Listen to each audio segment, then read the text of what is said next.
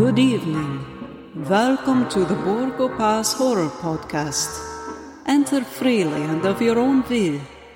In this episode, you may find many strange things, for the films to be discussed are old, and they have many memories. So, beware.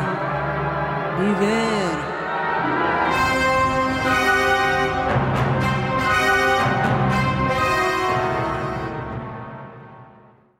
Greetings, guys. Welcome back to the Borgo Pass Horror Podcast. As always, from Boston, this is Scott. And from a rainy Los Angeles, the day after a Slapapalooza, this is Jim. And from Kansas City, where the sun is shining for the first time in 100 years, this is Livio. So I noticed that awkward silence after I did my piece, and I'm picturing Livio hopping in there right after me, and Jim just getting up and ready to fucking wallop, slap him right across the face. Never slap me. I forgot I was next. I really did for a second. I went blank.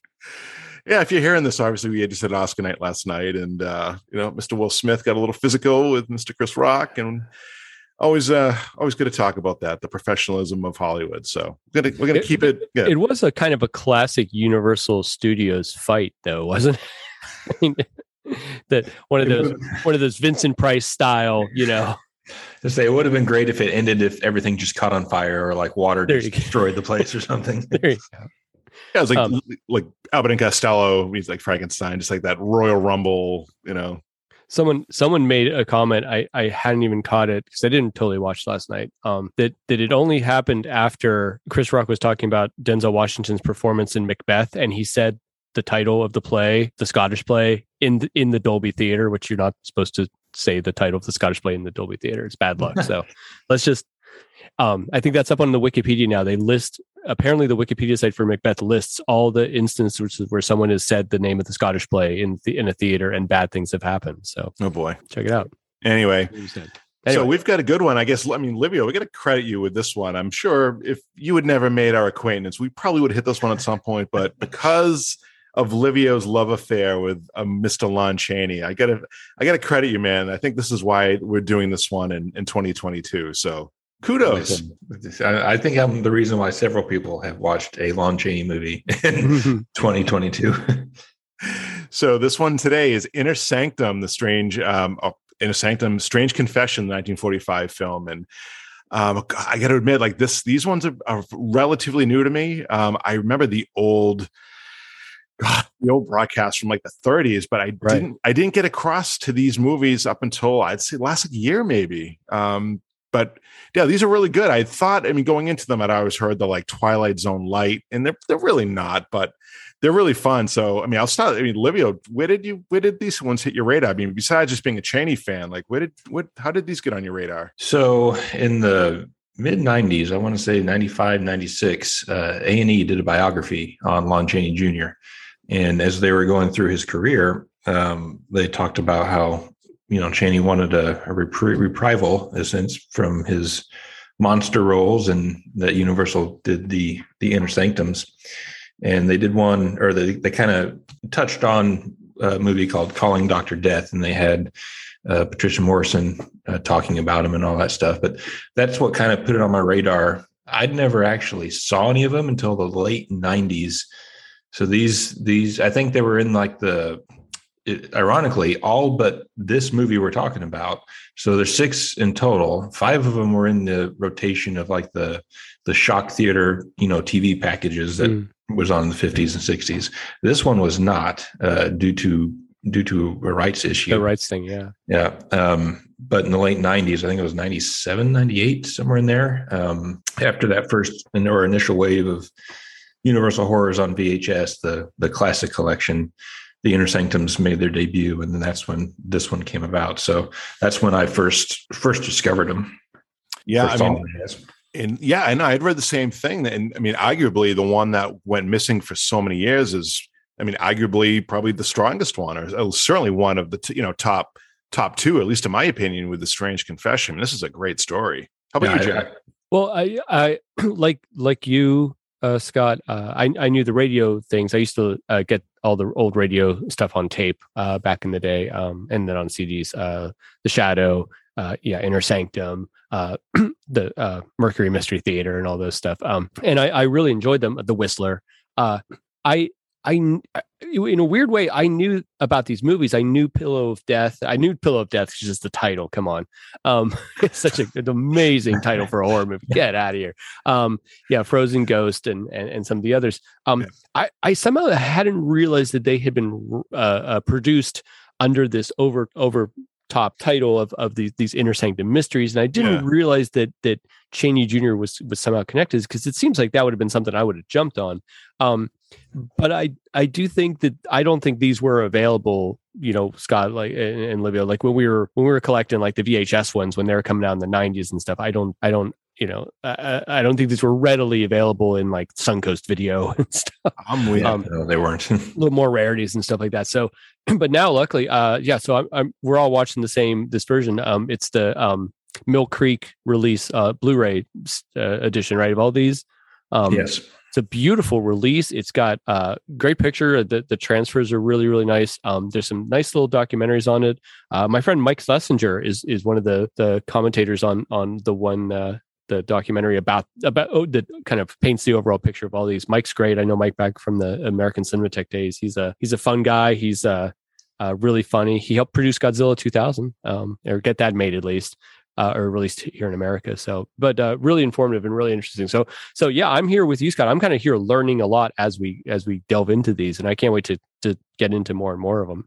Yeah, me too. I feel like if it wasn't on like Creature Double Feature, or if it wasn't in my local like movie store, like VHS, it probably missed me, and I clearly didn't see that Chaney Jr. documentary that Livio saw, because I'm fairly new to this, but man, these are great, and I mean we can start getting into Strange Confession, but the irony for me, I guess, is Chaney wanted to kind of branch out from horror a little bit, and this one reminded me, especially like this opening scene.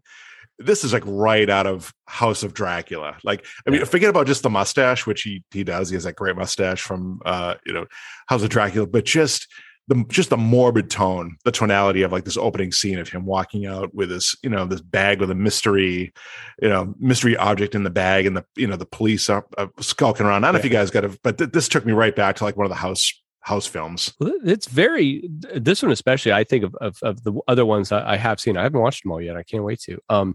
This is very true to, now they didn't have the rights to do the stories that Inner Sanctum had produced for the radio, but this one especially, I think, really captures that mood. It is very noir, like his character's doomed from the beginning, and then you go back and see sort of what led him here and stuff, but it's very much in keeping with the spirit of the radio show. I love it. Yeah, no, I totally agree. And it keeps you hooked. I mean, honestly, as fast as this movie is, it really does keep your attention all the way through, because you don't really, if you've not seen it, you don't know what Chaney's up to. You don't know if he's a bad guy, because obviously he's hiding from the police. He's secretive about what he's carrying. I mean, you have no clue what you just don't know. And so it does a real good job at keeping your interest and that suspense up. Yeah. It's Chaney, again, it's classic Chaney playing, I don't, not quite the hot cold, but like it's always the character who's like unabashedly happy, and then he just drops to this sulky, depressed, almost near suicidal, character. I mean, it's just such classic Chaney. And this is who we see here. So playing the character of Jeff Carter, who, as we open up the film, he leaves on kind of a rainy night. And, as the guys had said, kind of not quite hiding from the police, but, looking a little mysterious, and ultimately is visiting a friend of his, an old school chum of his, this, all powerful attorney, seeking help. So let's take it from here. Yeah.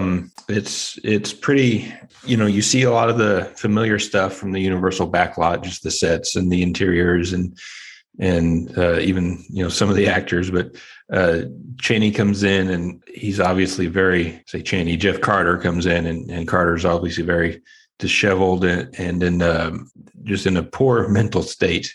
And he pushes his way into the door and says, I've got to see, I think his name is Brandon, I want to say. But it's just an old schoolmate of Chaney's, who's now this real powerful attorney, and they start to talking, and almost immediately he starts in with the narrative of the lawyer tells Chaney, he says, oh yeah, I remember you had a brilliant mind. And he goes, yeah, that's what they all say, that I've had a brilliant mind, this. Mm-hmm. So he immediately starts with the whole like mind, his brilliant mind is not his own thing. And right. And I'll tell you that there's, as much as I love this movie, and it's one of my favorite Chaney performances ever, there's three things that I strongly dislike about it. And one of them is right here in the first. It's more of a missed opportunity. And I don't want to spoil it. But it is never clear once he opens up his bag to show it, it's never clear what's in there. You just know it's something horrifying. Right. I think they do a nice job, especially with the attorney, like, it's something horrific, right? I mean, just his Chaney's demeanor, Jeff Cotta's demeanor. And this is kind of, I think, what took me back to like House of Dracula. Like when he comes in, into Dr. Anemon's house, he looks sheer desperation, right? I mean, he is just a man on his last leg. And this is him here. This is this Jeff Cotta character on his, something awful has happened to him. And the attorney over on, he's like, I appreciate you coming by, but I'm so busy, and I don't have time for new cases. And Jeff Cotta said unabashedly, well, you're gonna want to hear this. Like I've got something for you that you've never heard before, and it kind of sets up the scene. So again, we go from this desperation Chaney character. So now we're kind of doing a flip back in time. We're not say, I don't know how, 3 months, say 4 months. So now we're reversing time, and now we see happy Chaney, right? Happy Jeff Cotta living life with his wife and kids. Yeah, and Chaney is doing his classic, I guess the spin on his classic thing is the big lovable kind of. I mean, he plays it a bit of he's a goofball. Jeff Carter's a bit of a goofball. He's got a brilliant scientific mind, but personality wise, he's at least on the surface a bit of naive or an innocent. And yet there's something about him that seems to understand people too. There's a couple things going on with his character that I think are really interesting, and Chaney manages to bring them all in the correct proportion into the character and stuff. It's really interesting. I love it. Yeah, he reminded me a little bit. I totally agree, Jim. But like Larry Talbot, like this guy who is like a little bit aloof, but really friendly. And Livia, I don't want you to step up and slap me in the face like what happened to Chris Rock, because I know you're the Chaney fan. No. I mean, how much of this is Chaney? Was Chaney this kind of guy? Like, is he like literally just is he playing himself a little bit? I mean, I at times, I think personally, I think Chaney was 100% this. Lovable, very, outward, outgoing type of guy. But he also, as many people do, battled some demons and some depression. And I think depending on what state he was in or what mood he was in or what was going on, that probably affected, his personality. But I will say that I think a good 85 to 90% of anybody that's ever, had worked with him or been around him had nothing but just positive things to say, so basically everyone not named Evelyn Ankers, really enjoyed it and said, he was just this really, really sweet guy. He was very, very much like some of these characters where he was just very lovable. Right. I mean, it's like, like Dynamo Dan, Mice and Men, Lenny, it's like, he plays that role so well, like this lovable goofball that you just want to hang out with and have a beer with. But at the same time, he can flip just one. Because there's the tipping point right there. I think in his, if you want to say he had a Hyde side to his Jekyll, then and I think that is the way that a lot of people do deal with their own depression and other issues. That there's a self-medicating thing and stuff, and I think that's just the tragedy of him and his life and his early life and everything. But I do love, it sets up where the first time we see Jeff Carter's character, he's walking in the streets and he's carrying this, this satchel, and he's hugging it very, close to his body, and he's avoiding cops and everything. And then the next time we see him in when we go back to the beginning of his story, he's walking down the street, but now he's, playing with kids and he's laughing and he's holding the door for people and he's, he's holding a Christmas tree. I mean, then there's some narrations. So we instantly see the contrast of like, we always, Scott and Livia, we've always talked on the show, like Man-Made Monster and stuff. You see the evolution of a Chaney character from the beginning to the end. Here we've seen where he ends up, and then we get to go back and see where he started, and the story lets us know, in kind of a classic storytelling trope that like, how did he get to this point? And yeah, I mean, Chaney has such like a warm smile. Like he's walking down the street, and man, I could see why like kids would just like gravitate to him. Hey, here's Jeff Carter. He's super nice, and probably I could see him like throwing pennies out to the kids or playing stickball with them, and but then at the same time, neighbors like him. I mean, he's that guy, and he's so he comes home and he's got the tree and the some presents, and he talks about how. It's Christmas Eve. Well, yeah, it's a voiceover. It's Christmas Eve, and he's brought some presents, and he's not wealthy. He's not, and finances play very heavily into the story, and I'm interested to hear you guys' take on it. But the whole undercurrent of the thing is that, but he's happy, and his wife is happy to a degree, and so he gets home and he's got this lovely wife, and he's got a little baby sleeping in the next room, and all this stuff and everything. So it's very bucolic. Kind of again, it bounces off. It's made pretty much the same year as It's a Wonderful Life, and there's this whole question of like, what is the American dream? Is the American dream success and wealth and power, or is the American dream domesticity and happiness? Right? Yeah. Are those mutually exclusive? I don't know. Right? Well, okay, sure. I mean, they even touch on this later in the movie about how there does seem to be almost like a one or the other. You can have money and position and power and all that, or you can have happiness. I mean, because later on when his boss comes back to visit him around New Year's, Chaney's character or Carter, he says that he goes, "Well, we may not have much, but we're happy together, and that's more than most people can say." Right. So that seems to be a narrative, and I think that's stuck throughout. So much, throughout movies, TV shows, and so on, where people maybe, not have, very poor or not have a lot of means to do a lot of stuff, but they're happy.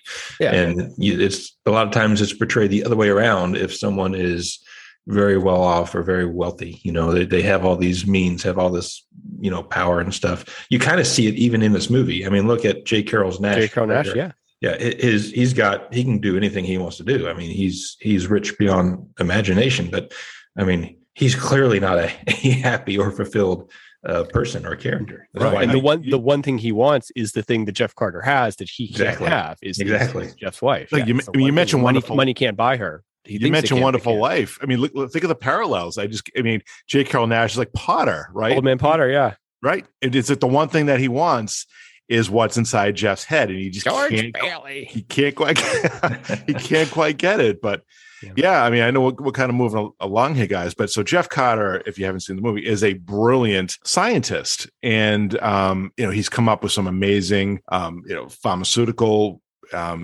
inventions or whatever it is. Basically making his boss, the J. Carrol Naish character, whose name is Roger Graham, a ton of money. And, unfortunately, it doesn't always, flow downhill. So Jeff and his wife, Mary, and the son, Tommy, are living, rather frugally. They're in kind of a small apartment. And rather than turkey on Christmas Eve, they have to settle for lamb chops. And, right off the bat, Mary seems like a very loving, devoted wife, but is putting, I'll say, some not so subtle hints to Jeff that, dude, you got to stop making some money. Like I want, I want some nice clothes. I want some nice food. I want Tommy to, have the best, the best toys. And like you said, this is the conundrum. Like, where is the happy balance here? Yeah. I mean, this could be dangerously close to her being a nag and being unlikable, and the film dodges just on the good side of that and manages to still make her and makes her character very interesting, that you almost think she's going to go one way once Jeff's out of the picture in South America for a while and stuff, and you wonder for a minute, and in the end she doesn't. But it's very well handled. Yeah, I totally agree. And also I think it's worth pointing out too that as lovable and as likable as Jeff's character is, from the start, you can also see his mistakes, and in a way to where his his inattention to those not so subtle hints, and his stuff could almost lead to some of what was going on, like his inability to stand up to his boss and kind of let himself be walked over. Yeah, how just how that worked. But I do also want to point out that one thing that, we've seen Chaney before, like in The Wolfman or in Man-Made Monster, where he's just kind of been this lovable guy and just kind of on his own and around. It's one of the few times, especially in this era, so this universal era of Chaney's career, where he's a family man. He has a wife, he has a child. And I think it's so nice it's one of the reasons why I like this movie so much. It's, this first part it's so nice to see him being so natural. One of the critiques, the biggest critiques of a lot of these Inner Sanctums is that, Lon Chaney is not good at playing this, fantastic professor or chemist or, this really smart person, just because of his appearance and, his, I guess, Midwestern accent. But as someone who lives in the Midwest, I can tell you all of the professors here sound like that. So it's not, it's not far-fetched. It's not, you're not going to go to, Kansas University and everyone's going to have a transatlantic accent. Right. But Chaney reminds me of actually a lot of people I know who are very intelligent in a specific way, right? Like I know guys who can just pull a computer apart and put it back together, bit by bit. And I know, but somehow it's like Mother Nature. It's like they gave him this thing and they took away a little bit of the social skills, right? It's just that little bit of like, they're more comfortable in their heads or in the lab or in a whatever than they are in a social setting.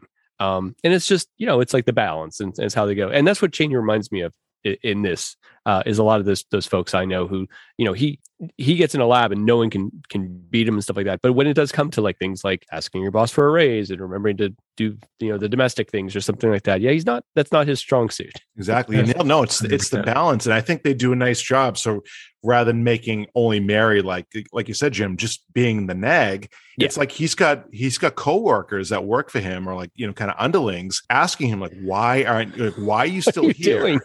Right. Why are you still here? Like you are like the brains of this operation. Roger Graham, who, J. Carrol Naish, who's the owner of this pharmaceutical company, would be nothing without you. He's getting awards. He's reaping all the, basically all the monetary, claims of your hard work. Why? What are you still doing here? Why haven't you asked for a raise? And, and Jeff Chaney just basically say, I'm just doing it for the good of man. Yeah. So there's times I'm like, oh, he's a great guy. Like, man, I'm warm to that.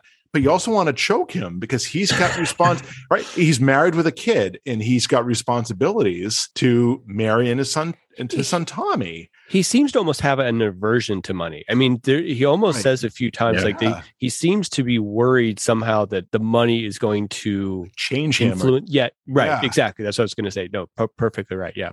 Yeah. I mean, there's some perversion to money. Exactly. And I mean, obviously this is only like a 60-minute, piece. Yeah. So why does he feel that way? Right. That's kind of would be the common question. Like, geez, why does, what's this perversion with money? Yeah. But he's getting pressure from everybody to say, asking him, geez, why you are like the brains of this operation? Why aren't you, commanding more money? Yeah. And God, I don't know. And have to point out too, his assistant is none other than Lloyd Bridges. Lloyd Bridges is. I know. Did anyone else find that almost distracting? Is the guy from Sea Hunt? I mean, and I think in our generation more right. What like Airplane? Yeah, right? Exactly. I know. Pick the wrong week to quit. Naked Gun or not Naked Gun? Hot Shots, right? Airplane and Hot Shots. Yeah. One thing I neglected to do, I know we always run through like the stars of the movie. Of course, Lloyd Bridges, right? And then like, Milbert Stone, who, he's just like the underling piece.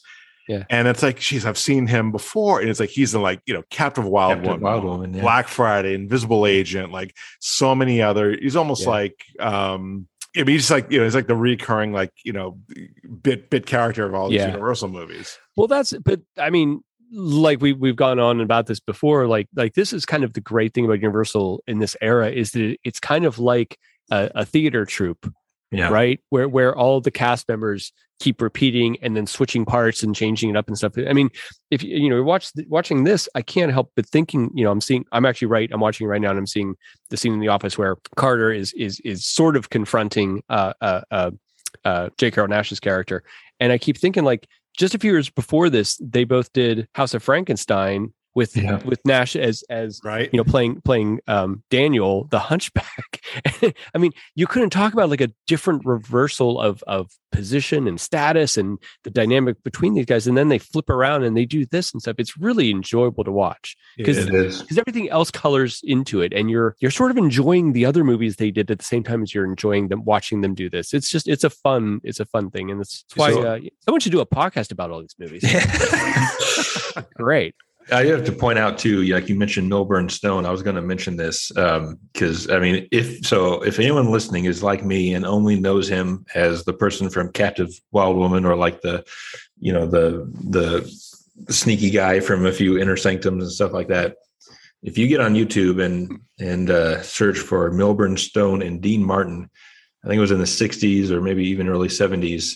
Milburn Stone actually has a very good singing voice, and there's like several videos of him and Dean Martin just like singing, and it's Milburn Stone in a way you've never seen him or even thought of him before. That's interesting. Because I was down a YouTube rabbit hole one day, and I saw that Milburn Stone and Dean Martin and singing. I'm like, okay, this person has this name wrong. There's no way that it's it's this guy, but it was. I like how Milburn Stone is literally like J. Carrol Nash's henchman in this movie, and he's still more likable than he is in Captive Wild Woman as the hero of the movie. Somehow. At least he's not putting people in danger of tigers. That's true. He's like, I always think he's like the Michael Ripa of like the Hammer movies. Like he's in everything, but he's likable. But I mean, we'll kind of move on. So I think as we've tried to push to you guys, Jeff Carter is a man of he's for the people, right? So he's got this formula in his head that's probably potentially could make Roger Graham and Graham's company a lot of money, but it's not quite ready to go into production yet. So of course, Roger Graham, he's the businessman. He wants to get this thing out on the market ASAP. And Jeff Carter, of course, being the more pragmatic, chemist, is like, well, it's not quite ready yet. It might be months before it's ready. One could say responsible chemist. Yeah, he's like the responsible chemist, right? I mean, his paycheck isn't going to go up one blip if this thing either makes market or doesn't. Where Roger Graham, of course, is going to make, theoretically astronomical amount of months. Sorry, the rum's starting to kick in. It's almost like the movie's message is that Big Pharma might bear watching and be a little suspicious. Right? Yeah, they got ahead of that. I actually looked it up. The FDA did exist at the time of this movie coming out. Starting from the 30s, like 38 or something, they were starting to. And so, despite what the movie would have you believe, the FDA did exist at this point. They started, I think, in the late 30s, starting to approve medications for release in public in the United States. This film makes it seem like there's no such entity, and you can just slap a label on any kind of chemicals and get people to take them, which it works for the story, but luckily it's not really the case. Well, I'm sure we can be thankful for that, right? Thought I bombed again. All right, let's talk about Jeff Carter. So now we're kind of getting into a little bit of a conundrum with the movie here. So you mentioned it right, Jim. It's a balance. It's a life-family balance, professional, personal balance. Right. So he is literally, his employer, Roger Graham, is becoming very unethical. He wants to put a pharmaceutical, discovery of Jeff's on market before the time. And of course, Jeff being, a human being says, no, you can't do that. Long story short, Jeff leaves, basically leaving Roger almost, without his ace. So we kind of see now another side of, Graham's character, that now he's going to blacklist Jeff. He's not going to allow him to possibly work in the city again. Yeah. So we find that Jeff is now basically working at he's in a pharmacy, but selling, candy to old ladies, and, probably not doing exactly what he should be doing. Again, he's a brilliant mind, right? He's got a lot to offer the world in science and health, and he's selling candy bars to old ladies. So he's a little bit off his career path. Can you guys hear me now? Yes. Yeah. Okay. I had my microphones on a different setting. Jim, the whole time that Scott was gone, I was talking to you about vinyls, and I got like no response. I'm like, "Gee, what happened?" And then I realized that's exactly what I was doing. It's like I'm bombing here. I must be less interesting suddenly than I thought I was. We'll catch up with that, Olivia. Yeah. But Jeff takes it in stride. Again, it's this like ascetic type thing. He's like, it's almost like he's monk-like or something. He believes in what he's doing so much, and he doesn't care. He is like Baron Frankenstein a little bit, or Victor von Frankenstein, I should say. Except obviously Victor Frankenstein had money. He didn't have those problems. But it's this we see it in.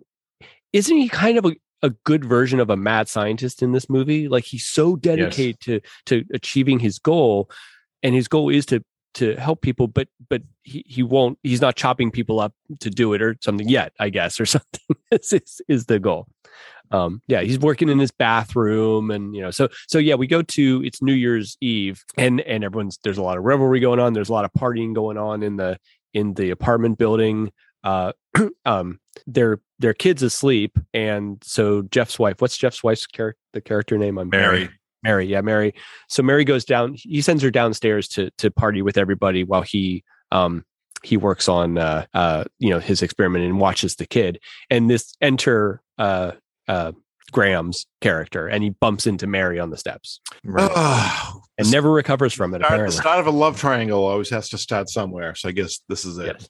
Yes. And I tell you that J. Carrol Naish is fantastic in this role. Oh, yeah. I mean, like you mentioned House of Frankenstein. If you were to watch these two movies, if you were to watch House of Frankenstein, Strange Confession back to back, I mean, that's a great example of. How's this the same guy, right? Yeah, exactly. His acting range is superb, because innocent Daniel character, this well-meaning kind of endearing guy, and then this guy who he's reptilian practically. He seems to survive completely on nicotine, right? I mean, is there a scene in this thing where J. Carrol Naish is not smoking? It's a constant thing with him. It's incredible. I noticed that this morning when I was watching it, even in the earlier scene where Jeff Carter and Roger Graham are kind of going at it, and Carter eventually quits. He is lighting one cigarette with the cigarette that's almost out. I mean, he is constantly smoking, and you can see it coming out of his mouth and nose. And it's pretty much out of his pores. It's disgusting. God, this guy must just reek. You run into, Mary probably smells like cigarettes after just bumping into him on the stairs. Quick aside. My wife and I just celebrated our 10th anniversary. We got married in Palm Springs 10 years ago, obviously, California, at a hotel called the Caraccia Pensione. And it's a great little place. Anybody wants to go there. It's like they have pools and it's actually two different old properties that are combined across the street from each other. One of them was once owned by J. Carrol Naish. So, wow. And it's I tell you, he owned a cool place. Even after he'd sold it, Winston Churchill stayed there and painted and stuff. It's a neat place, but it was neat. I didn't know about that until we were already planning on the wedding there and everything like that. But it was like, oh, I'm going to have this weird connection with J. Carrol Naish, who then I really just remembered from House of Frankenstein, of course. Yeah. Very cool. Awesome. Wow. Very cool story. So obviously he succeeded enough to buy a really nice estate in Palm Springs because, geez, it's cool. So I think, so Jeff has kind of been true to himself to this point. I guess arguably a little selfish to his wife and his son. So as you mentioned, now it's New Year's Eve. His wife is down. She's more the socialite. She really wants to enjoy life. She wants to enjoy things, right? She wants to be a material girl, as Madonna would say. Mm-hmm. So she's down having a lot of fun. And so again, long story short, I think, Jeff is starting to feel the pressure. Like his wife is a little disappointed that, loves him to death. It's the filmmakers do a great job at knowing that no matter what Jeff chooses, Mary's going to be the dutiful wife, right? But, Jeff ultimately chooses to go back to work for Roger Graham for all the reasons that we just said. Like she can, he wants a better house. You can have now a housekeeper. He can give, Tommy the best toys in town. But there's also just a question of like security and like providing for his family. And I think it gets to a point where he starts feeling like he's, in keeping with his moral code, he's not being fair to them. Right. And so he doesn't make it for selfless reasons, is my point. He makes it for selfless reasons, for his wife and child. And I think, to Jim, to your point from earlier, that the Mary character is teeters here. You could go where she seems, essentially like a gold digger. Yeah. But they do a good job at not doing that. But at the same time, it gets the point across that she's like, okay, listen. I mean, I think as any, spouse would do in her situation, where she's obviously frustrated because it's been, years. And this is the other. So this is number 2 on the things that I kind of dislike about this movie is that it moves so fast that it's hard to determine what the length of time is, because It starts out around Christmas time, and then he resigns, and Graham blacklists him, and so he's working at this drugstore, and it's New Year's. And there's one line from the drugstore owner where he says, Jeff, you've worked really hard this year. Right. So I think it's safe to say it's at least been a year, if not 2. But the kid is like 3 now, right? He's talking. Yes. Yeah. So the movie moves fast, and it's not always clear about how the timeline of things. But yeah. Anyways, her Mary's whole point, I think, is like, dude, you're leaving money on the table because you are so brilliant. You now have this opportunity, and kind of as she said, well, he's used you for all those years. Why don't you use him now? Take advantage of his offer, make your drug, and then leave him, and then go do something else. And get credit for it. Yeah, no, exactly. I don't know Brenda Joyce. I feel like I know Brenda Joyce, I should say, from other things. It's the actress who plays Mary in this. She's lovely. It's like her voice. I can hear it from something else, but I don't. I looked her up on IMDb, and I don't know what else I recognize her from. I mean, I knew her from Tarzan. She was like, that's right. She's in a bunch of Tarzan. I think that's must be the ones. She's in the sort of the later ones where Jane wears a lot more clothing. That's right. Than the earlier ones. That's right. Is she in the ones with Weissmuller, or is this the later ones? She's definitely she's like this, like literally like the 5th or 6th Jane. So by this point, by this time, she's actually wearing clothes. It's not just the loincloths. Yeah. But she's very lovely. Great. Yeah, no, exactly. She is in Pillow of Death as well as Spider-Woman Strikes Back. Oh, cool. I just bought Spider-Woman Strikes Back. I've never seen it. I can't wait to cover that. It's gonna be awesome. It's a great one. Going back to Jim, I think Jim, the first time you and I ever spoke, you mentioned Spider-Woman. Yes. So I don't know why we haven't covered it at this point, but we gotta get Spider-Woman on the schedule. Yeah. It's a good Rondo Haddon one too. So it certainly is. We'll get on that, guys. So Jeff goes back to work for Graham, and Graham now we're into sort of the second. It's not really a 3-act film; it's kind of a 2-act film. We're sort of into that second half where Graham now has 2 objectives. Right? He wants to get Jeff's formula to do the drug he's developing is called Zymergene. And it's basically like it's a medicine for like the influenza and other things. So that's his primary objective. And then there's an evolving second objective now where he's starting to become more and more obsessed with Mary. Yeah, 100%. No, I mean, guy. And early on, I really thought it was reciprocal. Like it seemed like the first time that Roger kind of got a little bit flirty with Mary. Like so basically we'll get into it. So. The one thing that Jeff needs to finish up his formula is this mold, and the mold only grows in South America. Right. So, of course, what a great way for J. Carrol Naish, Roger Graham, to get, we'll get rid of Jeff and maybe move in on his wife. We're going to send him to South America with an assistant, and then it's going to give him a ton of time to work on Mary Carter. Yeah. And you can see the wheels turning too. So when after Jeff is back and he's in this nice new laboratory and stuff like that, you see him move papers, and then there's the picture of Mary, and J. Carrol Naish is just looking there, and you can tell he's not really listening to Cheney but he catches on that he goes, oh yeah, I need this mold, and it's only in South America. And he's like, okay, well, why don't you come over for dinner tonight? I mean, you can see his wheels turning. The machinations are starting. Yeah. I tell you, that brought me back to like pretty much any Dracula film when like, he sees like the picture of like Mina or like something like, and Dracula's like, ooh, who's this? Who's this hot little number? He's not even really that good at hiding it. He's pretty, but Jeff being Jeff does some quite thing. Olivia, you're right. They play it a little carefully. So up until towards the end, you're not really sure which way Mary's going to go on this.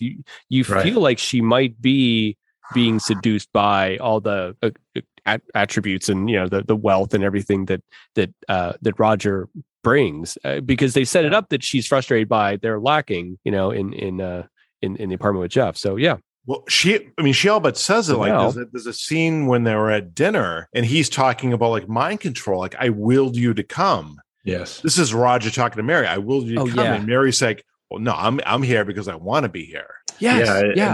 That's the line. Yeah. Yeah, and that's a great scene too, because he is very forward. J. Carrol Nash's character, because he sits next to her, he grabs her by the hand and says, "You're here because I wanted, or I willed you to be here. I wanted you to be here."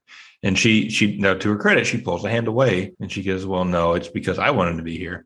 But at the same time, she goes out with him several times after that. Mm-hmm. And so I think it's good to point out that, especially the 40s, a very quickly made, B production. Usually it's black or white. One guy's completely bad, yes. One guy's completely good. Here, there's failures on Jeff's part, right? He doesn't really know his worth. He doesn't understand communication or providing for his family. Mary, it really does teeter that line of, hey, you probably shouldn't be going out with your husband's boss while he's halfway in another country. But she's turned on by the money, the success. Yes. Right? Okay, I that's a fair assessment. I think that you could argue that. I have another theory. I think of the two, of Jeff and Mary, as a team, as a couple, I think Mary's the more politically savvy of the two, right? Oh, I think no to some degree Mary is sort of trying to work Roger a little bit. I think she's giving him a little attention and a little bit to massaging his ego a little bit in the interest of her husband. I don't in my perception of the movie, and that's just mine. If you can disagree, it's great. I don't think she's definitely never attracted to the man himself, like as a physical specimen. There's absolutely, it's not there at all. But I think she's kind of she thinks she's working him a little bit, but I think maybe she's getting worked as well, is my take. But again, like you say, Olivia, like there's all this stuff going on under the surface of this very cheaply made, very quickly made B film that just jumps out at you. It's really remarkable. It is. And I think that's a great point, because she even, no, I agree with you totally there, because she says that. I mean, when Graham comes back to Carter and says, "Please come back to work for me. You can have your old job back at your terms," and all that. And she even says, she goes, "Why don't you play him?" So she's already got that in her head. That's a great. In another era, she would be sort of the one kind of running the family household, probably. Yeah, exactly. He'd be home with the experiments and then watching the kid, right? No, she's like the taskmaster, right? Exactly. Yeah, she's like my wife. My wife's the brilliant business one of the couple. Man, I'm just I'm just a guy in the basement talking about horror movies. You're just the cute one of the relationship. That's what I bring. Hey. Yeah, but again, it's also, we could say the same thing about Jeff here, and we'll get back in the narrative in a bit. But there's moments where I can't tell if Jeff is brilliant or naive. Both. It seems, both. Yeah, it's kind of the same time. Like he seems to have this like very good perception of people's characters, and yet he can't see what Graham is doing for the life of him, though. It's interesting. But he knew, like, I feel like he's got like the inside play on Graham, like, and he was trying to convince Mary, like, as Mary was saying, well, just go back to him, like, make that easy money.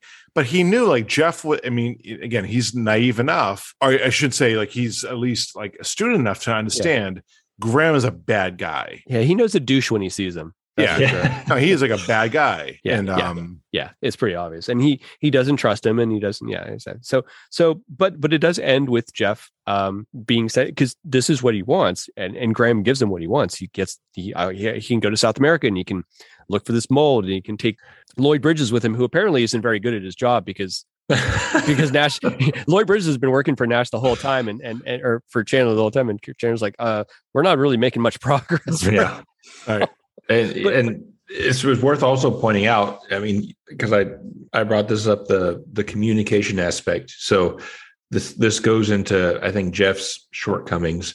He's, and you brought this up, Jim, at the start. He's as brilliant as he is in the laboratory, and in developing these drugs and stuff like that. He is so not skilled when it comes to relationships and communication and stuff like that, because she finds out. I mean, if anybody, I mean, we can all imagine ourselves in that position. She finds out about this South America trip there at dinner. Like she has no knowledge of it.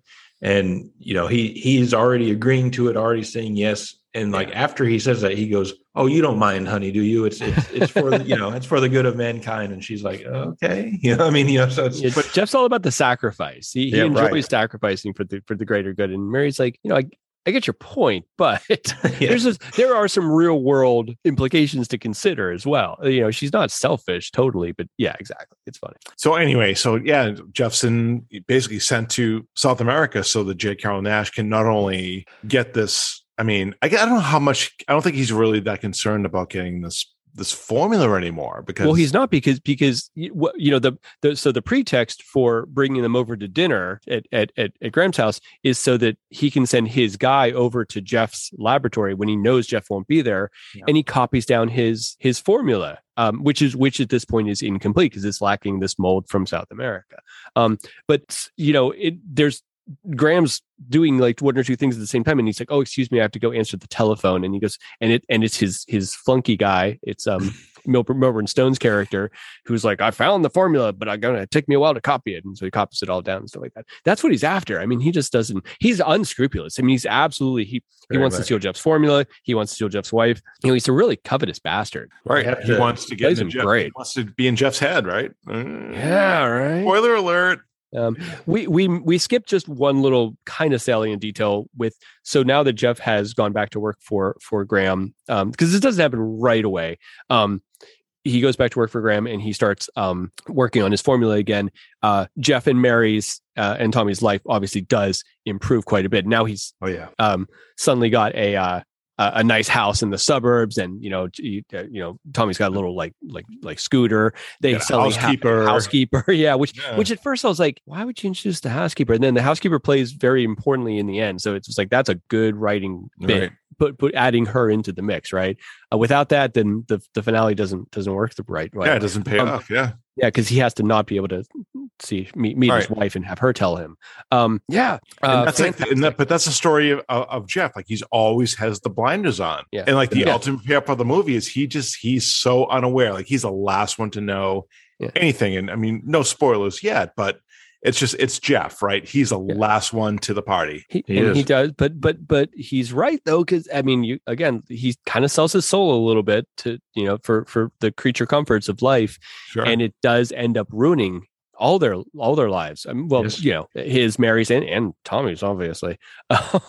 As we'll get there, because I can't believe the film goes there. We'll get there. It does. He makes this devil's bargain kind of with Naish's character. So I do want to point out, just as kind of a side note. So J. Carrol Naish's butler is played by an actor named Leland Hodgson. Yes. And may not know the name, but you would recognize the voice. I mean, he is in so much stuff from this era, especially Universals. He's in Ghost of Frankenstein. He's in The Wolfman. He's in The Invisible Man's Revenge. He was in The Great Dictator for Charlie Chaplin. Yeah. He's got a very distinctive voice, and I pick up on it every time I hear him and see him. But he's in so much stuff from this era. Yeah, he's got this very specific. It's like Scottish, right? He's got like a brogue or something. Yeah. But it's like raspy, like you. Yes. Like that TV show Gotham, it reminds me of Alfred. He's the guy that he could be a butler, but he could also kick your ass. So. Yeah. He's in. I'm looking him up now. He's in tons of that. He's in Invisible Man's Revenge, which we have yet to cover, but we will. I can't wait. Talk about a great voice. But so okay, right. So Jeff's down in South America. With Lloyd Bridges on safari, looking for this mold, and they're making good progress, right? But he actually does discover the mold, and they do some tests on some monkeys. So there's some great scenes with Lon Chaney Jr. and monkeys in them, which so I'm happy, right? There's I'm glad I bought this movie. Oh, you're a big Wild Woman fan. Oh, Captain Wild Woman fan. Yes. So you get the monkey thing, which is great. Yeah. And Murders at the Rue Morgue. And these are actual monkeys. It's not a guy in a suit. They're actually little tiny monkeys, unless they're very little tiny men in suits. I don't think they are. But it's great. But even when he does the experiments and he tests on some monkeys, and they give the monkeys the diseases and so they're testing on animals, but we'll give it a pass. And then the monkeys that they give the medicine to survive, and the monkeys that they don't give it to do not survive.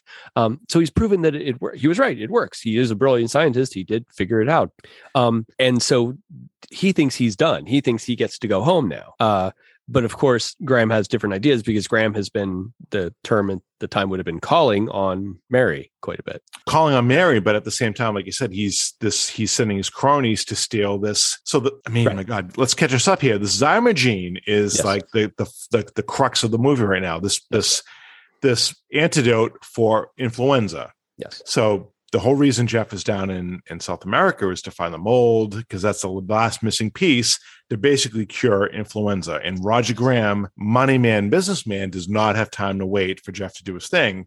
So he's basically released the Zymogene drug to the public without it being 100%, tested. Without it being really knowing that it probably doesn't work very well. His only interest seems to be that his name is really big on the cover of the company's really big on the cover. And he knows that, okay, flu season, the influenza season is coming up. Yes. And that if I get enough advertising out there, people will buy it, and, shares will go up, and I will get super rich, and then we can just perfect it later. And it's you talk about the relevance. I mean, even today, so this is what 80, years later. I mean, just for the the influenza, just the pandemic that, we all just went through. And then as far as kind of the big pharma, the pharmaceutical companies, and how scrupulous or unscrupulous they may be. This really, I think, does well with the test of time with that. And also, I think it's worth pointing out, this was 20 years or so removed from the 1918 the Spanish flu epidemic. Yeah. So, that was, I think most people that were seeing this movie probably remember that. And so, influenza was a big deal. And so it was just kind of like it is today. So I think that's worth pointing out. Yeah. Yeah. But yeah, so like, of course, so a big flu epidemic does suddenly pop up in is this based in New York, or is this based somewhere else, or they don't specify? They say. It's in generic urban York, city, right? Yeah, some of the landscapes feel like New York. So it feels vaguely New Yorky. Burbank for New York, of course. But so naturally, a influenza virus does pop up, and Graham's first instinct is like, oh, get it out there. We're going to make a bunch of money, regardless of the fact that he knows that they're selling just junk, basically. They even tell him too. Even their PR guy goes, hey, we've got 3 testimonials. And I think it's telling that Graham's first question was, did they actually use the drug? Yeah. Oh, yeah. He knows it's a fraud, right? Don't be ridiculous. Well, and then they actually get the telegram with hey, from Jeff. He's like, I got the mold. It works. I can start sending you samples. And J. Carrol Naish is like, we're not going to be able to get this in the pipeline fast enough. Just put out the stuff we've got. He just doesn't. He's literally, if he had waited, like I say, reptilian, man. If he had waited a week or 2 weeks, like he could have had the cure for influenza out on the market, but instead he, again, going for the quick buck, he's got all the, the publicity ready to roll, and sends out this fraud of a product that ultimately you can kind of see it coming. So of course, who gets influenza? Right. Is Jeff and Mary's son, Tommy. And my gosh, you can see how it plays out, right? Tommy gets influenza. He's given this Zymogene, this fraudulent Zymogene. And of course, Mary goes and buys it for him. And she thinks this is Jeff's formula. My husband's formula is going to save our son. So sad. It's so sad. You can see it coming, and it's awful. It's really tragic. It's a total slow burn. You can see it. Yeah. Exactly right. She's telling the doctor, so Tommy has a doctor who comes in, whatever, and says, oh, my husband is this chemist. like use it, like prescribe my son this drug. It's going to work. And to the doctor's credit, he's like, well, it hasn't been tested yet. Yeah. Like, I can't, like, in good faith, give your son this product that hasn't been tested. Yeah. And meanwhile, Mary goes to, this pharmacy who has this Zymogene sitting on the shelf and buys it. And of course, we know what happens. Tommy dies from influenza. It's the movie is it takes just like it is a slow burn, but also at the same time, and almost the pace of the movie is so quick that it almost feels sudden because it goes really dark, really fast. Yeah. Because you would, just from the movies at the time, you would expect that the child would live. Right. Maybe the parents or something would happen to them, or Jeff would come in at the last minute and get the right drug, and then everything would be okay. But as soon as the doctor comes down the stairs and he just says, "I am so sorry." Yeah. It is heartbreaking. It's like you see the locomotive coming, but then it suddenly hits you and you're like, oh, geez, they really went there. A further dig in the heart is, so now Jeff is in, as we remember, South America, knows he's got the formula, but goes to send the telegram to Graham and Mary, like, hey, I've got the solution, but sees Zyrogene on the shelf. Yes, this bullshit copy of what it's already made it to South America. It's already made, right? Yeah. So he knows he's been screwed, right? It's exactly just like general store or somewhere. It's been on the shelf for a month. Yeah. Right. So this Zymogene bullshit drug has been on the shelf in South America for a month. So Jeff knows, like, I guess, I don't know. Yeah. And it's just, it is. And that's it. He's like, I'm going home. Like, that's it. Oh, and he gets word that Tommy's sick as well. Because we're obviously not in the era of cell phones. We're not really in the era of like intercontinental telecommunications. So he's getting like telegrams, and so all the news he's getting is out of date. Yeah. And it's so sad because it's like the whole time he is just a hair too late, Like you said, if Graham had waited 2 weeks, he could have had the actual formula and then everything would have been fine, but that didn't happen. Yeah. And then by the time that Cheney finds out that Tommy is sick, and then by the time they find out that he's given the wrong Zymogene, he sends a telegram right away. I mean, whatever he was sending, you see him crumpled up, throw away, and he sends it to Mary and says, "This is a fraud. Go to Graham. He's got the formula. I can give it to Tommy." Yeah. But it's just too little, too late. It just you just miss it. It is so sad. I mean, that's to me, like, that was really tragic. Painful. I mean, Jeff knowing that he was screwed by Graham, but at least knowing that Graham has the correct formula and begging his wife, go to this guy that just betrayed me and get the actual medicine to save our son. Like, that's some deep stuff. Yeah. He does it. Chuck all the pride and stuff. He just do this. It doesn't matter. But then he's obviously on the next steamer ship or whatever to back home. He having succeeded in his thing. So Graham has made up some other thing like, oh, I know you finished the thing I sent you down there before, but I want you to stay there for a little bit longer because he, his goal is, because, and you can understand, like, as nice a guy as Jeff is, you look at J. Carrol Naish and you look at Lon Chaney Jr. and you're like, there could be like a Lenny from Mice and Men moment here. Yeah. But again, it's not even Jeff anymore. Like he's just trying to keep, like, his wife. Like, his wife has put a lot of pressure on him. Not pressure, but I feel like Jeff is now kind of trying to assume some of the duties as, like, the man of the house, right? Like, he's got to support, like, this new lifestyle with the housekeeper in this new place. Right. Like, he just can't leave his job, like, or else he's going to lose everything. Yeah. I will say I had a image of Lloyd Bridges and Lon Chaney Jr. down in South America, and I imagine Lloyd Bridges from Airplane, like sniffing glue, I guess, and doing all that stuff, and like Chaney, from his stories of how he messed around and with Broderick Crawford, after they'd had 4, 5, right, 100 too many drinks, just those two, just like going nuts. Yeah, it's so funny seeing Lloyd Bridges, this guy that we associate with a whole different era of film here, and I think it's mostly because he didn't change much.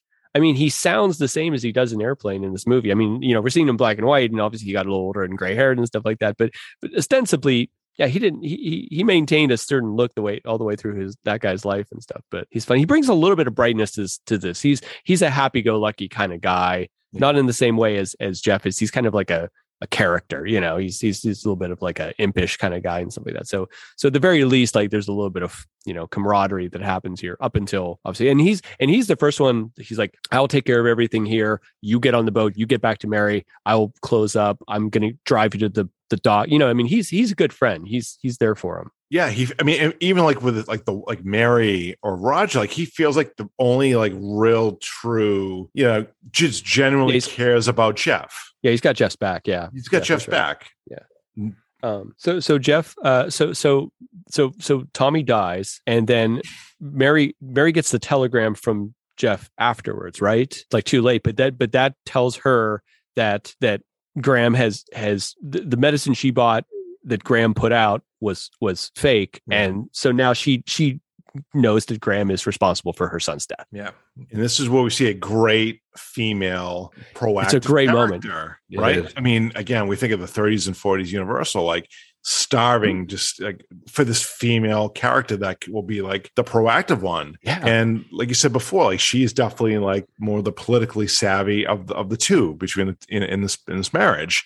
But like, there's nothing to indicate in her character or past or anything that we've seen of her that like she hears this that he's responsible for. There's nothing that indicates that she wouldn't just go to the police or something, but rather walks over and pulls the gun out of the. He's got a gun. Like, does Jeff own a gun? Probably not. Right? Oh, they're going there. Yeah, we should give credit too to Brenda Joyce because you can see. I mean, she plays it so well. I mean, if you can imagine, a parent suddenly losing a child like that, I mean, it would absolutely change you. And the way, I mean, the way she talks, the way she looks, I mean, her body language, it changes just like that. Yeah. And you can even, when the housekeeper, Mary Gordon is talking to her and she's like, I'm going to go out, and she's like very calm, on the surface, very collected, but you can see everything all the turmoil inside. She's like vibrating. Yeah, no, It's really, she's fighting, doing everything she can to stay calm and stuff. And then this great scene with her and J. Carrol Naish, which is incredible. She probably almost feels dirty. Like she's like been like not quite selling herself to Carol Naish for her husband, but she probably feels betrayed too, right?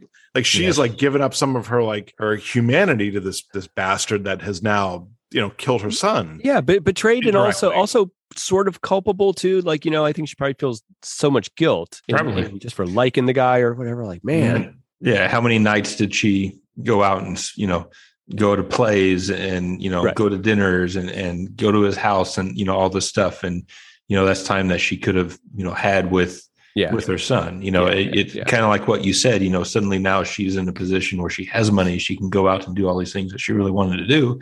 And that's what she did. And then the end result is she's now lost her child and she's lost that time, right. That she'll never get back. Yeah. Exactly. Yeah. It's really, And June, she plays it so well. So I love the scene where she goes, he calls her and he's like, oh, I'm just back now.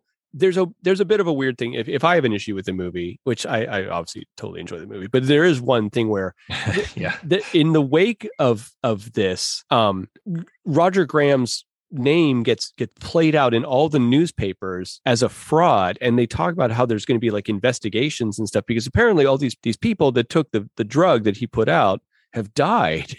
So now there's like he's literally like, his company's probably going to go bankrupt anyway. No matter what happens to him at the end of the film, he still would have been kind of ruined in both in business and in the public opinion. And yet he comes back and he's like, "Oh, I've been traveling. What's going on?" It's a huge fucking scandal. Like the scandal of all scandals, right? Yeah. He's just walked into, and it's like, I'm going to go out to dinner with Mary again. Thank you. All right. So I think Mary is really shell shocked because I think, she pointed out earlier, she kind of stated it early in the film, when she made the mention to Jeff about why don't you use him? I mean, she's aware of kind of how slimy he can be. I think she completely missed it would be at this level to where it would result in just death in general, but not only that, but the death of her own son. And so, she's probably feeling all sorts of emotions, and guilt is probably one of them because she's been out on the town with him for a while and kind of, schmoozing it up and getting close to the guy who really is responsible for the death of her son, her only child. So, she grabs the gun, and I think the movie does really well here, because the housekeeper, Mary Gordon, you can see in her eyes her disappointment, because Mary says, I'm going to go out and I think I'm going to go see Graham. And, Mary Gordon's like, you can just see like her stomach, her heart fall into her stomach. And she knows. Yeah. This old Mrs. O'Connor, this Irish housemaid, she's seen a few things in her day and she knows what's going on. Exactly. Yeah. And I think it's around that time where Jeff finally makes it home. And so you see him pull up in a taxi cab. And as tough as the scene is when the doctor says that Tommy passed away, I think the most heartbreaking scene is right here, because Chaney picks up his son's scooter that he had left out in the yard. He did that when he first got the job back, and you see him in this new house, and everything's kind of happy and all that stuff. You see the scooter that's left out in the sidewalk, and Chaney grabs it and picks it up and goes inside and is all very happy and all that stuff. And then, here at the end, same thing, that scooter's still, in the sidewalk again. So Chaney picks it up, and it's just so heartbreaking, because what Chaney's thinking or what he's expecting, and then what he's going to go into. And the music, I think the music was done by Frank Skinner. He did Abbott and Costello Meet Frankenstein and worked on The Wolfman, Son of Frankenstein, The Mummy's Hand, a lot of the early 40s, scores that really was just reused throughout the next 5 or 6 years. Mm-hmm. But the music does well here too, because there's like this low, kind of ominous bass tone. And then you hear like this childlike lullaby play over it. And it's so sad. And no, Jim, I cannot hear you. Yeah. Jimmy, you there? Uh-uh. Hey, can you guys hear me now? Can hear you. Hey, okay, awesome. Thank you. Cool. Sorry, whoever's editing this one, this is going to be a goddamn nightmare. So if we truncate the silence, it's going to knock out a lot of shit. So that's true. It'll be like 14 minutes long. Yeah. All right. You guys keep going. I was enjoying hearing it. Okay. So yeah, Frank Skinner does very well with the music here. But Chaney goes in, and you can just it's I guess how naive his character is, because it's like he sees the scooter on the sidewalk, and him picking it up, it's almost like it signifies to him that, oh, okay, Tommy's fine. I'm sure they got the drug. He just assumes everything's going to be okay. And he goes in and he asks, well, where's Mary? And Miss O'Connor says, well, she's out. And again, that's another sign, I think, to Jeff. You can almost see it in his face. And I think Chaney does a very, very good job in this scene of the very subtle changes of his expression, because you can really tell what he's feeling. So he hears that Mary's out, and he's probably thinking, oh, okay, well, I think if she's out, then everything must be okay. And he says, where's Tommy? And then that's when, again, the heart drops to the stomach. You see Mrs. O'Connor kind of tear up and says, I thought you knew. And Chaney does the same thing. He tears up, and he gets really almost just desperate and exasperated. He says, what do you mean? What don't I know? Tell me, what don't I know? And then she says he died. And it's just heart-wrenching. And then his mind goes to, where is my wife? Where is Mary? Tommy's gone. Where is Mary? And she goes, well, he's out, or she's out. Out where? And says, out with Mr. Graham. And you can see a little bit, I think, of the wheels. It all makes sense at that moment to Carter, to Jeff. Mm-hmm. Then the South America trip, he understands it, it just everything, even going back to work, it all clicked in that moment. Again, like last man to the party, right? It's finally clicking in. And I mean, this is just good storytelling with like this Mrs. O'Connor, the housekeeper, who, the first time, Jeff Carter Chaney meets her, she's like almost rude to him. Like she's like, a big boisterous personality, like, be quiet, do the, boom, boom, boom, boom, boom. Right. But when he walks into the house this time, she's like a fragile little, child, like a China doll ready to break. So aren't we lucky that Mrs. O'Connor wasn't played by Una O'Connor. It would have thrown the scene totally. Wah! She would have been freaking. It would have. I think it would have undermined the quality of the scene quite a bit. A little bit, but she's I think wonderful. she would have been out of place in this moment. Again, just great actress, out of place in this moment. It's great storytelling, great acting, right? Like, Do you think she's named after Una O'Connor? Do you think that's like a call? Possibly. Hey, she's a maid. She might as well be called O'Connor, right? Jim. Anyway. No, I mean I'm saying within the Universal. I'm not. That's not a dig on the Irish. That's I was going to say, geez. No. That's I'm saying within the. Sorry, let me walk that back. Hey, before I get slapped here, I'm going to call Will Smith and go visit. I'll go all Will Smith on you. You're talking about Kelly now. No, that within the context of a Universal film. Right, fair enough. Okay. Well, anyway. All right, we're good. Let's get back. We're good, bro.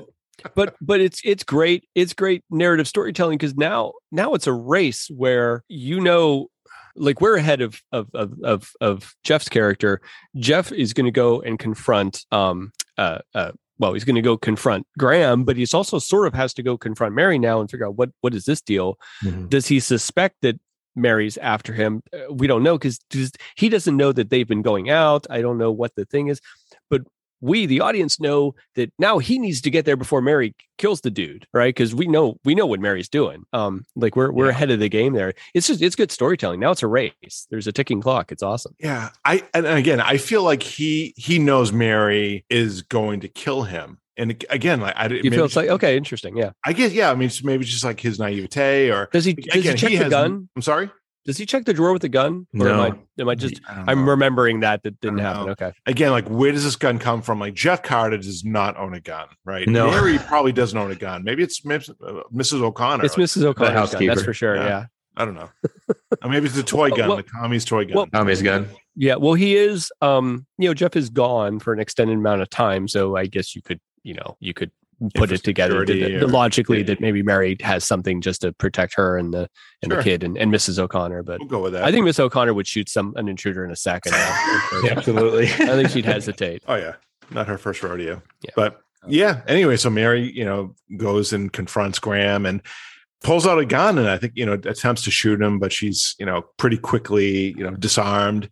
And Jeff, for the first time in a long time, is kind of like the proactive alpha, coming in to protect his wife, which is like finally, he wasn't able to protect her or like secure her financially. But, when it comes time for security and she's in danger, Jeff comes in and now we see the Chaney that we love, like the 6'2", 6'3", Midwestern dude comes in with, little J. Carrol Nash. And it's like, you're waiting for him just to stomp on him. Yeah. Well, because she goes in and she's playing it cool. She doesn't just go to go shoot him. She's going to she sits down with him and she lets him pour her some champagne and she's sitting there and she's waiting for a moment the whole time. And he does this thing where he takes her purse and he puts it on the piano and her eyes go to it and stuff like that. They hold this for a couple minutes. You're like, oh, and when she finally does go to shoot him, she doesn't quite do it fast enough. And he grabs for the gun and they struggle a bit. And there's this little like fisticuffs thing.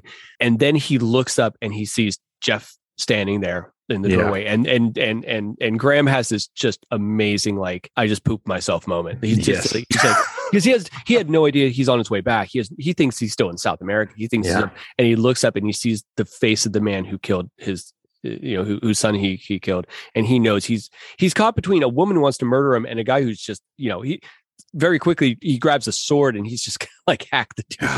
So one thing we didn't really agree. Go ahead, buddy.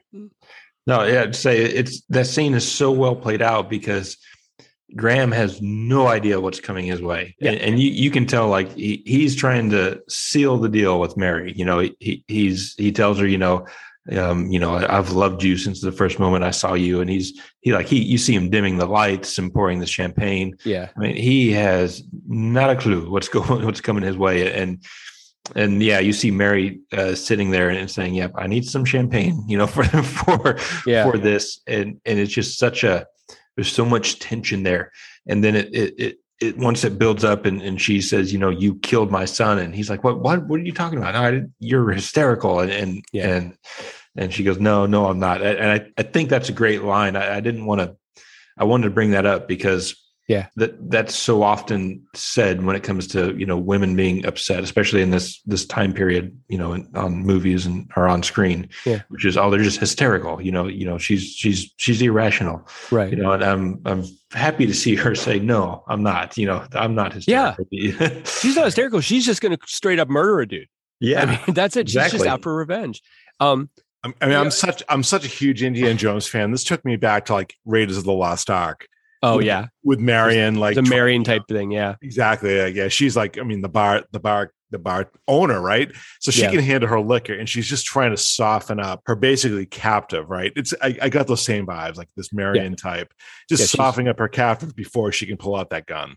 She's very possessed of her will, and so now Graham finds himself in this thing, and we have this nice moment where Jeff and Mary Parker, who've they've been sort of separated by different goals for most of the movie. They now share a similar goal here finally at the end of the movie. And that's that they both want this mofo dead. It's just poetic. And there's a lot of poetry to this movie, to the storytelling. There's a lot of like, it feels inevitable that you got here. And it's inevitable because you've seen where it started. But yet, like, it seemed like this was fated to happen. All their decisions that they made, no matter what, it seems like they would have somehow ended up here. It's like Shakespearean almost. It's in its tragedy. It's really, So one thing we kind of glossed over was, Roger Graham was a world traveler, like a hunter, blah, blah, blah.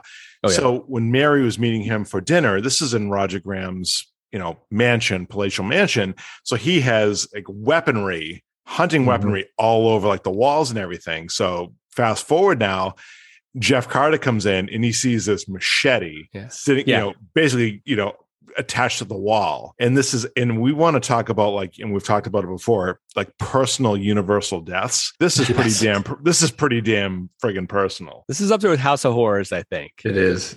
Right. And I think Chaney does a great job. Obviously I'm biased, but he does, he looks, I don't want to say crazy, but he is not the same Jeff. No, he's broken. He's broken. The way they do the lighting and the way his eyes are just laser focused, and for the first time, like you said, he's putting everything forward. He is not backing down, and he knows what he's going to do, and he knows he's going to do it. It's such a wonderful scene because you see Graham and Mary struggle, and then you just hear, like you said, he looks up, and then there's Jeff, and you hear Jeff talk, and it's just it's such a different voice. He's so much more intimidating. He grabs that machete off the wall and he's just slowly walking to him. And Graham is just, like you said, he's just pissing himself because he knows what's coming. Something's coming out of him. He does manage to get he finds the gun that they were struggling over, him and Mary, and he gets a shot off. So now we see in the opening scene, we've seen that Jeff's kind of favoring his side a little bit, and he's keeping his coat closed and stuff. And now we see that we're revealed that he's been gunshot this entire time. Nicked him. Yeah. So, but of course, that's not going to stop him, and he goes for him. And there's just he kind of gets on top of Graham, and so everything's obviously happening below screen because it's 1945. But there's this idea that like he's not.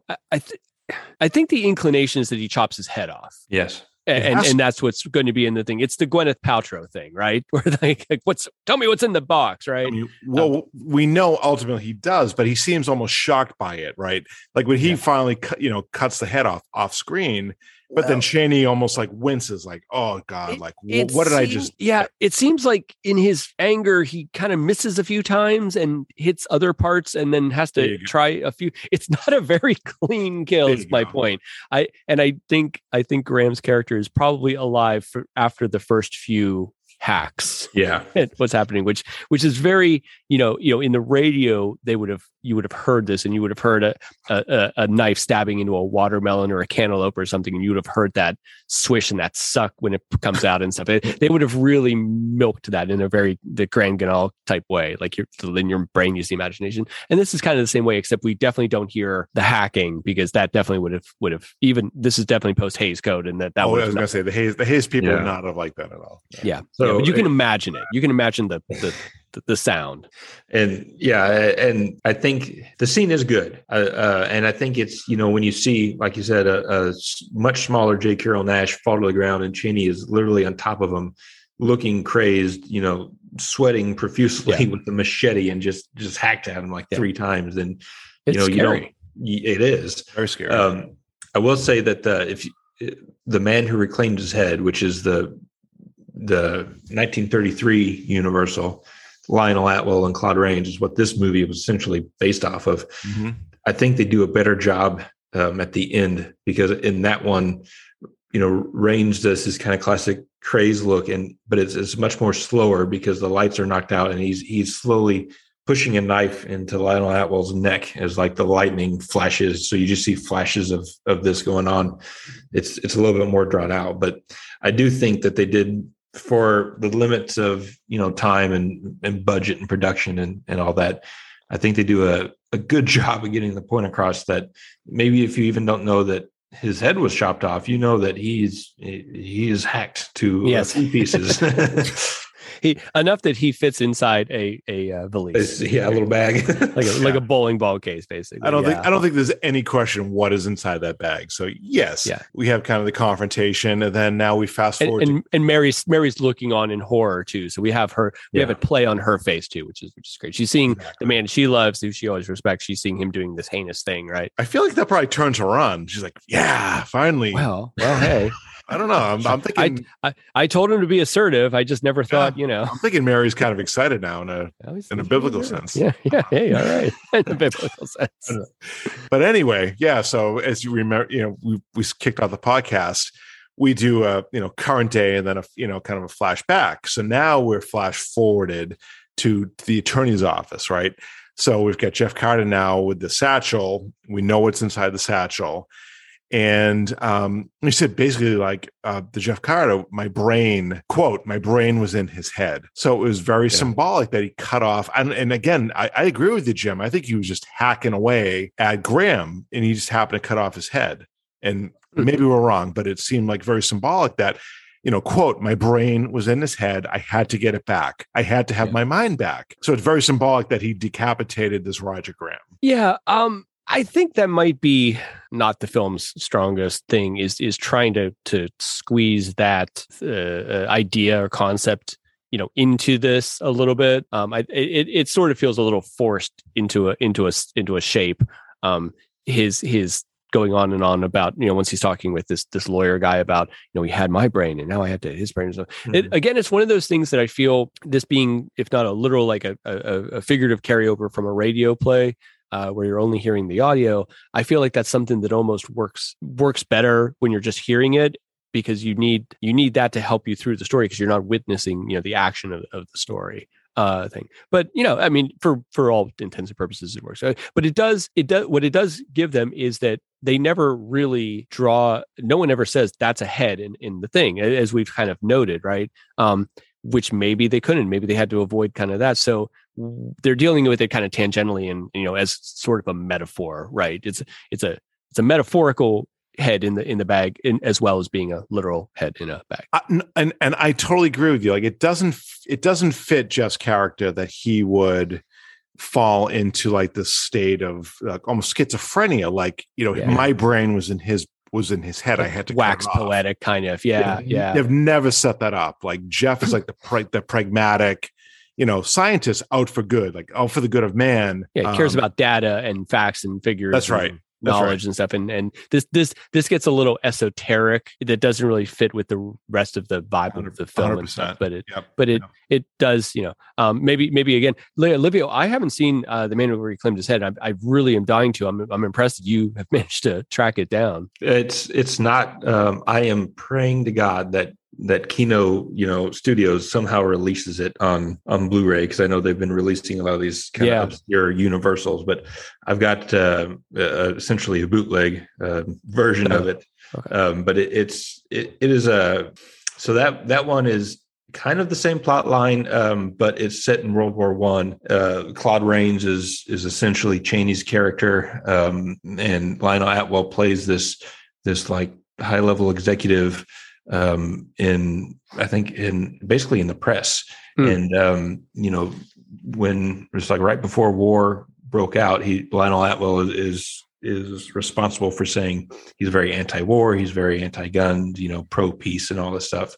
And literally there's a phone call that says, hey, war's about to break out, and there's money here. There's money in guns, there's money in all this, and Lionel Atwill just switches. So he's like a war profiteer. Okay. Yeah, and it does that. And it's been a while since I've seen it, so I'm missing some of the plot lines here, but he essentially he's the cause of a lot of Claude Rains' character, shortcomings. Claude Rains gets sent to the war, and a lot of bad things happen to him. And then interesting at the end of the movie, Rains has this moment where he just snaps and he takes a knife and cuts Lionel Atwill's head off. But it's not a Universal. Is it a Universal film? Yeah, it's a Universal. So I think how did these guys get in trouble then for remaking it without permission if it's all within the same house? That's interesting. So I think the issue was that Universal had it was a Gene Bart play called The Man Who Reclaimed His Head. Okay. And then they adapted it for the movie, and I think they had the rights to do it once. Okay, there you go. So, but they don't have the rights to adapt it further into the thing, and that's where they get in trouble. That makes sense. Yeah, and so when Strange Confession came along, obviously they changed a lot and updated it, made it more current for 1945. But nevertheless, the crux of the story, the guts of the story, if you will, is still there. And there was troubles there. That's the reason it was really never seen or never officially available until the late 90s. You'd think Universal would have learned from Nosferatu's problems at this point, since they were the ones who were on the good side of that. That's really interesting. So, but just to wrap up the story, but I want to talk about something else once we're done with that. But But before even we've gone into the flashback, the lawyer guy has told his servant to like call the police quietly on the side, and where Jeff can't hear him, because he knows like something's up. And then when he sees the head, obviously he's like, oh yeah. So now we're back in the present time. As Jeff's sitting there, the police show up and Mary shows up with him, right? Yeah. Or she comes a little later with the police, or a little later. Oh, right. Yeah. Okay. Yeah. And they lead Jeff out, and Jeff's not struggling. Jeff's not, whatever. But it's a sad ending. And yet, of course, having heard the whole story, the lawyer guy says to Mary, like, don't worry, I'm going to take, because he started out saying, I'm fully booked. I don't have time for new clients, but he says to her, I'm going to take care of him. Don't worry about it. Yeah. Whatever that means. Who knows? He's going to get him. Yeah. Not the electric chair, right? Some humanity in the lawyer. I mean, finally at long last. It'll happen eventually. Yeah. Yeah. But it's kind of cool. It's a little bit of a little open-ended ending here, which is no need for this era of movie telling. And then he goes and gets electrocuted, but he survives because he's the Dynamo Dan, the Electric Man, right? You could just splice that. I love it. At the end of this, and it would be great. You get your new movie project, Jim. Yeah, there you go. So this came out like right before the end of World War II. This is like really. So this is having watched some of the documentary stuff. This has been. I've always called his name Pivar. I guess it's Pivar. Mm-hmm. Universal brought over from the crime section, and he came over and produced this. And of course, he produced Man-Made or a House of Horrors, the Mummy, Captive Wild Woman. Yeah, all these ones of this era, and then all the Mummy ones and stuff that Lon Chaney Jr. was sort of not happy about, continuing to do, all wrapped up in bandages. The thing we missed is the introductionary bit with the floating head in the crystal ball that introduces the story, which is great. I mean, it reminds me of the beginning of Ed Wood with what's his name's character and stuff. The true events will happen to you. Future events will happen to you in the future. And also reminded me of the what's her name, Madam whatever in Haunted Mansion too. It's just that, but it's a great the radio series would have had its own it had its own opening and stuff, and they weren't able to do that, so they brought this in. Is that in all the other ones too? Does the floating head guy? Yeah, I think it's in all, but I thought it was on this one, but I could have been imagining that because it is. No, I think they cut it out for some of the TV replays. Okay. but certainly on like the DVD releases, I think the floating head is always here. Yeah, it's one of my favorite parts. I love it. I wish it was like a Coda thing. But it is very, they talk about this being Twilight Zone, but of course this is 20 years before Twilight Zone, right? Or 10 years before Twilight Zone, at least. So we talk about the matrix of what a story like this is how it's put together in this visual context. And here you go. You do have a bit of a template even for, what Rod Serling would build on later on and do amazing things in his own. And it's nothing supernatural. And as a floating head tells you at the beginning of this, anybody could be a murderer.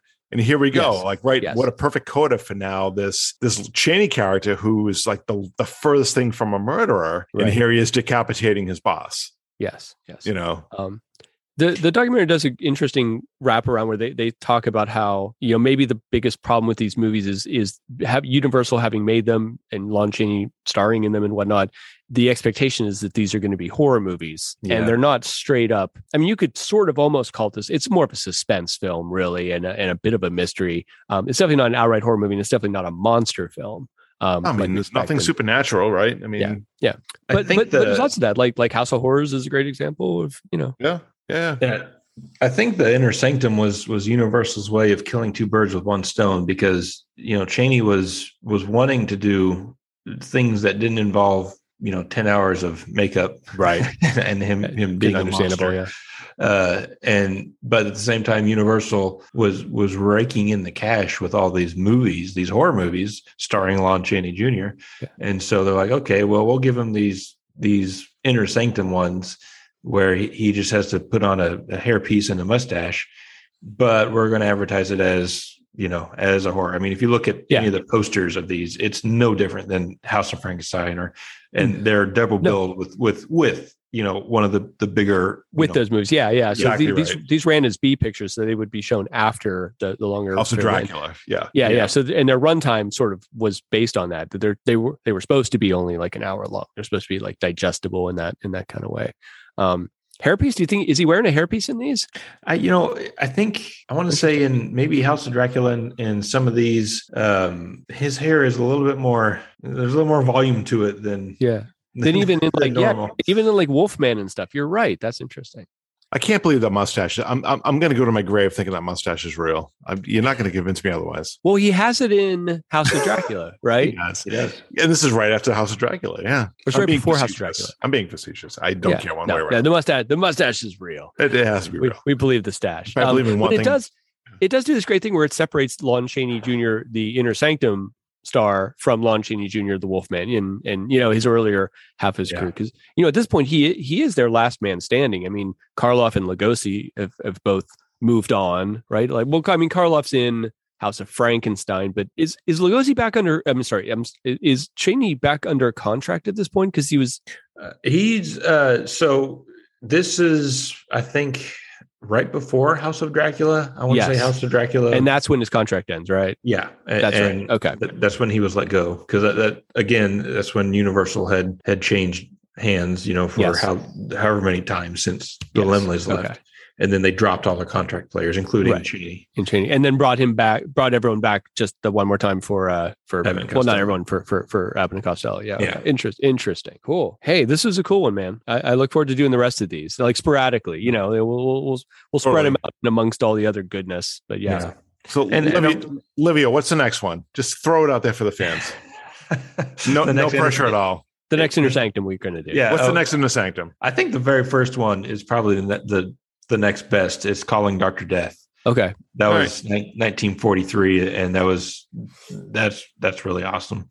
I do want to shout out this Mill Creek set. Yes. I think it took a lot to get this together, and there's some great commentaries. I'm going to shout out to my Facebook friend, C. Courtney Joyner, because he was a huge driving force in this, and he did a fantastic job in the commentaries and navigating, because they put this together through the whole shutdown in 2020 and into 2021. So they were able to still get it out. So it's pretty good. Well, fantastic. No, it's thorough and authoritative and everything. And then there's a really beautifully packaged thing. There's a booklet in the thing, in the DVD set and stuff. It's awesome. Well, hey, Livio, shout out to you for putting this on our radar and making sure we did this when we did. And I'd say by the summertime we'll hit another one. Yeah, that should be our objective for the year. Yeah, sounds good. But definitely, it was a lot of fun. All right, guys. So good to have the team back together again. Last time we were all together was, remember, with Bride of Frankenstein with Mr. Greg Mank, and so good to all be back together again. The boys are back. Awesome. All right. Well, thanks so much, everyone, for listening to the Borgo Pass Horror Podcast. We'll see you online, and we'll talk to you soon. Next time. Thanks. Thank you. Thank you for listening to this episode, but the fun does not stop here. You can follow and interact with the show's hosts and listeners online on Facebook, Instagram, and Twitter. The Borgo Pass Horror Podcast is a presentation of Shadow Camera Film and Entertainment. This episode was edited by Livio Marino. The music was composed by Sean Poole. Opening and closing narration are by me, Kat Herons. Show titles and graphics created by Jim Towns. Thank you for listening, and we'll see you next time on the Borgo Pass Horror Podcast.